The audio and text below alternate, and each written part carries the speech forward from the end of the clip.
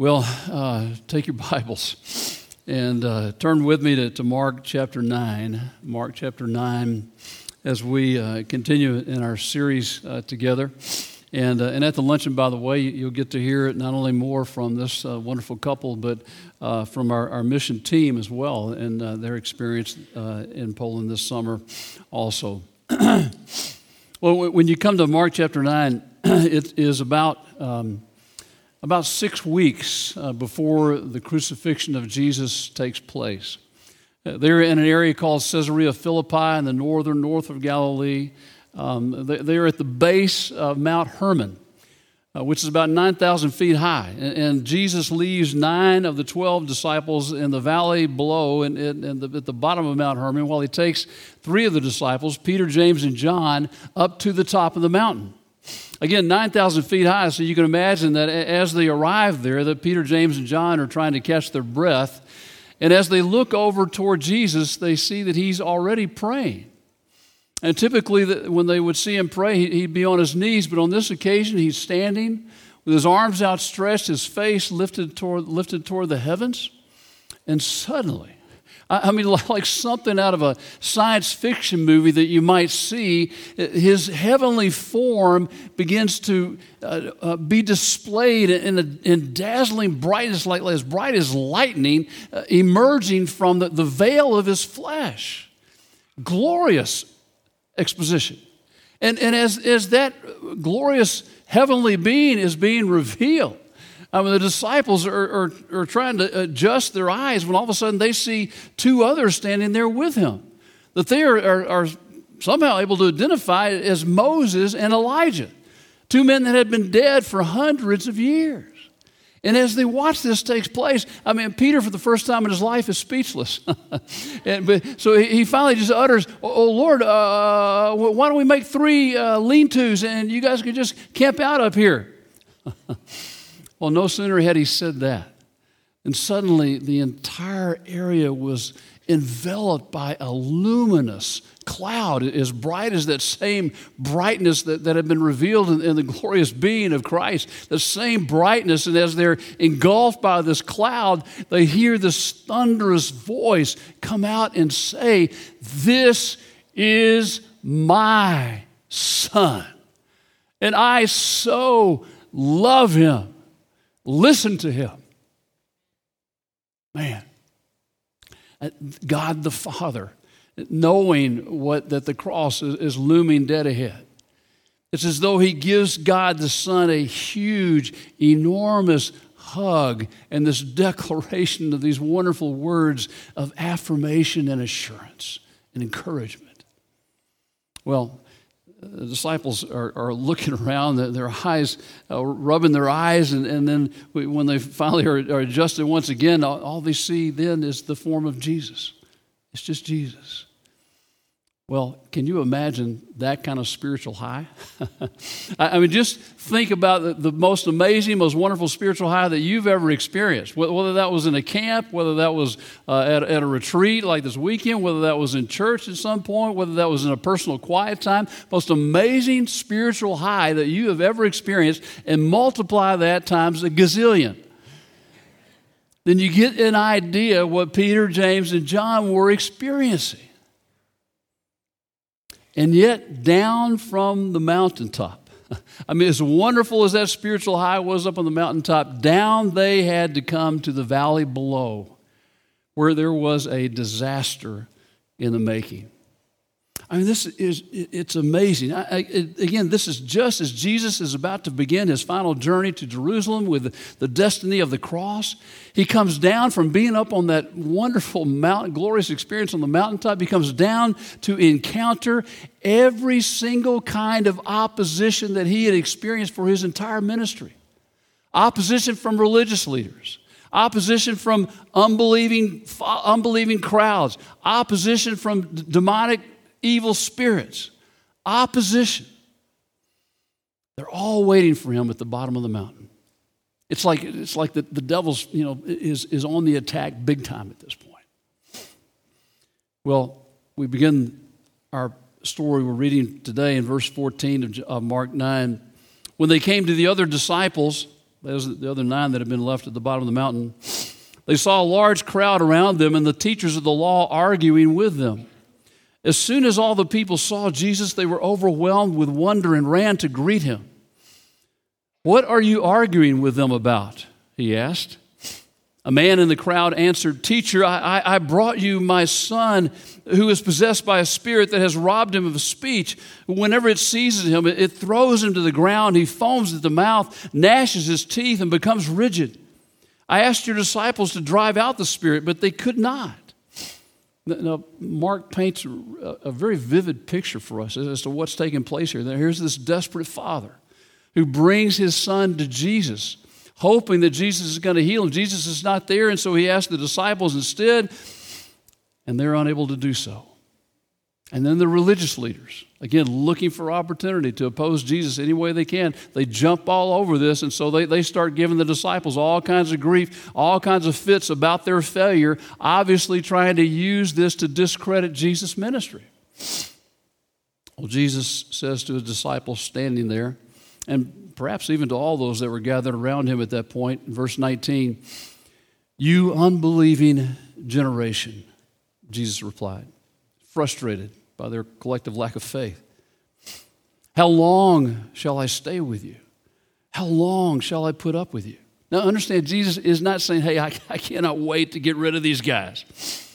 No, he's referring to the fact that he knows just how little time that he has left with them.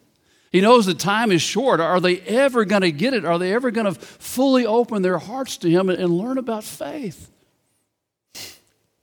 I don't know about you, but I know at this point I would have just wanted to throw my hands up and get out of there, but not Jesus. What does he do? Immediately he steps in to help. Last part of verse 19, "Bring the boy to me." So they brought him. When the spirit saw Jesus, it immediately threw the boy into a convulsion. He fell to the ground and rolled around, foaming at the mouth. Now, the moment that this evil spirit comes into the presence of Jesus Christ, he viciously attacks the boy yet once again. Verse 21, Jesus asked the boy's father, "How long has he been like this? How long?" It's really a very compassionate question on the part of Christ, because he's given this desperate father the opportunity to share, pour his heart out as to just how painful of a struggle this has been with his child. He says, "From childhood," he answered. "It has often thrown him into fire or water to kill him." The demon has tried to kill the boy in the past, and he seems to be making one final attempt right here. Let's take just a moment and talk about this phenomenon that's known as demon possession. Because I think that there's a lot of questions out there and a lot of misunderstandings. Demon possession was real then, and it's very real today, very much so. I don't have time to go into a lot of detail, but several years ago, my youngest daughter, Rachel, was with a mission group in Kenya. They were in a Muslim girls' school there ministering, and they had a very disturbing encounter with a demon while they were there. No one knows exactly why, but demon possession is much more prevalent in other places around the world than it is here in the West. It may be simply because people in the West don't need demons in order to achieve new lows each and every day of evil behavior and activity, do we? But let's clarify just two things in this regard. First, it is not possible, and understand this, it is not possible for a genuine Christian to be possessed by an evil spirit. A genuine believer is possessed by who? By the Holy Spirit. And the Holy Spirit is very jealous about and very protective about his territory. He will not allow that to happen. And then second of all, also know that demonic power is very limited. It doesn't begin to compare. It's no match for the power of Jesus Christ. 1 John 4:4, "But you belong to God, my dear children. The Spirit, that is the Holy Spirit, the Spirit of Christ, who lives in you is greater than the spirit who lives in the world." Now, this whole matter is an interesting subject, but don't spend a lot of time studying this. Just spend your time studying the person of Jesus Christ. When it comes to spiritual warfare, here's just a couple of verses that are all you need to know. James 4, verse 7. "So humble yourselves before God. resist the devil, and he will flee from you. He will flee from you. Ephesians 6, 10 and 11. Finally, be strong in the Lord and in the strength of his might. Put on the whole armor of God that you may be able to stand against the schemes of the devil. One of those famous words of Forrest Gump, that's all I have to say about that. Okay. Back to Mark 9. Once again, as Jesus compassionately engages this boy's father in conversation, the man painfully describes all the terrible problems his son has had to deal with at the hands of this insidious spirit. And then he says this to Jesus: "But if you can do anything, take pity on us and help us." If you can, said Jesus. I mean, Jesus would have much rather heard the words, "I know you can."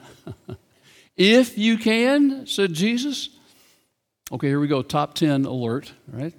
He said, everything is possible for one who believes. What does Jesus mean when he says that? Everything is possible for one who believes. Be very, very careful with this verse. This is one of the most abusively misinterpreted verses in all of Scripture. Over the years, people have ripped it right out of its context here and have made it the basis and justification for saying that any of your wishes can come true if you just have enough faith. And false teachers will declare, just believe it and God will achieve it. And if you'll send me a $10,000 check, I'll help make sure that he does. This is not what Jesus is saying here. Not even close. Jesus is simply inviting and encouraging this man to trust him. To trust him. Faith is a somewhat mysterious thing in Scripture, isn't it? It is. Because God is sovereign. And he will do whatever he chooses to do, whether faith is present or not, right? But the general principle throughout Scripture is this: God most often chooses to work when faith is present in at least one individual, when faith is being applied or engaged in by at least one person. That's when we most often see God work. Another general faith principle in Scripture: the size of your faith does not determine the size of God's work. See, some people try to make God's strength dependent upon the strength of our faith. They'll say that if your faith is strong, then Jesus will be strong. So that puts what? All the pressure on you to make sure that you're somehow generating enough faith. Yeah, that's really their way of dealing with the why question, is it not? Because if you ask God to do something that he does not do, then the reason why becomes what? Because you didn't have enough faith. You didn't have enough faith. That's crazy wrong. That is faith in faith. That is not faith in Jesus. We do not control God by faith. Look at this picture on the screen. Did you do that? This is, anybody recognize that? It's not the first thing that comes to mind, okay? That is a mustard seed. A mustard seed. Remember what Jesus said about mustard seeds? He said, if you have faith that is the size of a mustard seed, that tiny little seed, if you have faith the size of a mustard seed, you can move mountains. The size of your faith does not determine the size of God's work. And what we're about to see happen in the rest of this story is proof positive. Jesus said to the boy's father, again, everything is possible for one who believes. We read next in verse 24, immediately the boy's father exclaimed, I do believe. Help me overcome my unbelief.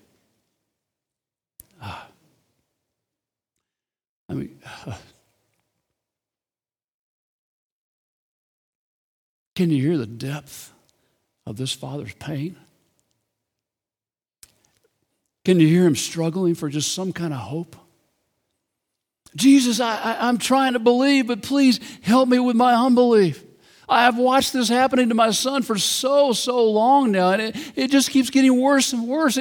I've just become hopeless.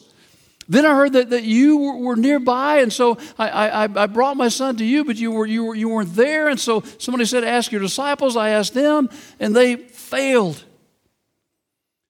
Jesus, I'm his father. I'm supposed to do something, but I'm completely helpless. Yes, I want to believe, but Jesus, help me with my unbelief. Have you ever been there before? Maybe you've been there with one of your own children. Jesus, I want to believe, but help me with my unbelief. Maybe with one of your grandchildren. Maybe with a spouse. Maybe with a friend. We've all been there at one time or another, have we not? I am so grateful to this broken Father for having said it so well for all of us. Oh, I want to believe, but help me overcome my unbelief. And so how does Jesus respond to him? Does he tell this hurting father, hey man, what do you mean? What's this about unbelief? You need to go get your act together, and then when you get to the point where you have absolutely no doubt whatsoever, then come back, and only at that point can you ask me to heal your son. No. Jesus doesn't respond like that to anybody. Never. He's our Savior who said in Matthew 5:4, blessed are the poor in spirit. Blessed are those who recognize they are spiritually helpless, for the kingdom of heaven belongs to them. Well, Mark tells us exactly how Jesus responded. Verse 25, when Jesus saw that a crowd was running to the scene, he rebuked the impure spirit. You deaf and mute spirit, he said, I command you, come out of him and never enter him again. The spirit shrieked, convulsed him violently, and came out. The boy looked so much like a corpse that many said, he's dead. But Jesus took him by the hand, lifted him to his feet, and he stood up. The boy was completely and totally healed. As an old friend of mine used to say, Jesus kicked the nightlife out of the devil yet once again.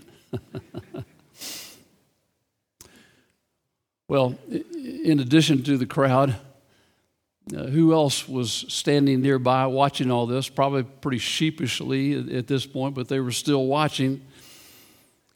The disciples. And so we read in verse 28, after Jesus had gone indoors, his disciples asked him privately, why couldn't we drive it out? Why couldn't we do that? Well, once again, Jesus does not berate or belittle them. He replied in verse 29, this kind can only come out by prayer. By prayer.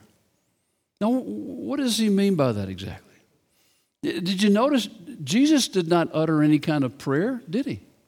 He didn't utter a prayer as he was casting out the demon. He's not talking about a prayer that is supposed to be spoken in the process of part of some ritual of carrying out this exorcism, as though there's some magic prayer formula that's necessary in the process. What is he talking about? Jesus is talking about a daily practice of prayer. A daily practice of prayer. We might call it staying in good prayer shape. And we talk about being in good physical shape. We'd call this being in good spiritual shape, being in good prayer shape. You know, maybe you've noticed this year in particular, it seems like in the football season, that the prevalence of injuries is just so high right now. And so as a result of that, the role of a backup has become much more important. Most visibly, of course, is the backup quarterback, right? Whether you're talking about college level or pro level, the backup quarterback. Well, let me ask you, If a backup quarterback is not in playing shape, if he's not in good physical condition, if he hasn't been practicing, suddenly he's called into a game, the first stringer gets hurt, he's called into a game as the backup, what's going to happen? Not much. I mean, it's a disaster waiting to happen. With Jesus still up on the mountain, the disciples were called upon to be his backup, to come into the game, to be his backup. And apparently, they were not prayerfully prepared to do so, and it was a disaster. As followers of Christ, he wants us to be and remain, to stay in good prayer shape. Good prayer shape. Be prayerfully prepared to act in faith when you have the opportunity to get into the game, if you will.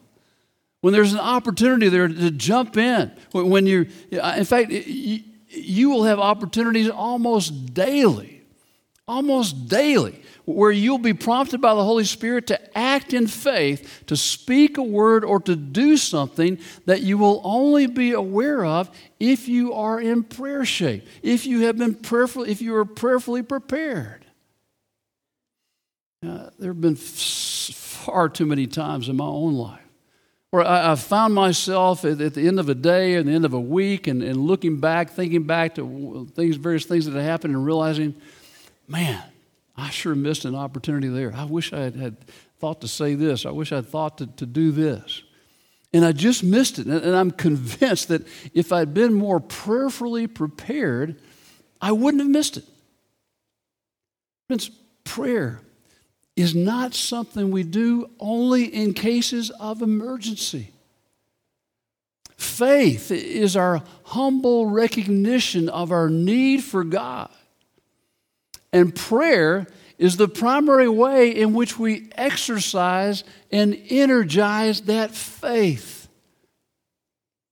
We fight the battles of life and ministry by prayerful faith.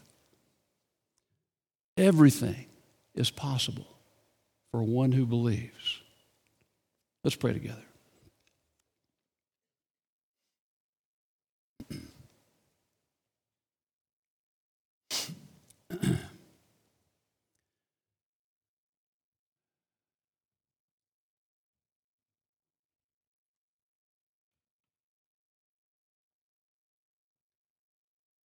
Lord, perhaps even now at this moment, you may be reminding some of us, maybe even many of us, of opportunities that we've had even this past week, of speaking a word, of doing something that could really have made a difference in somebody's life for Christ. Had we just been more prayerfully prepared to step out in faith?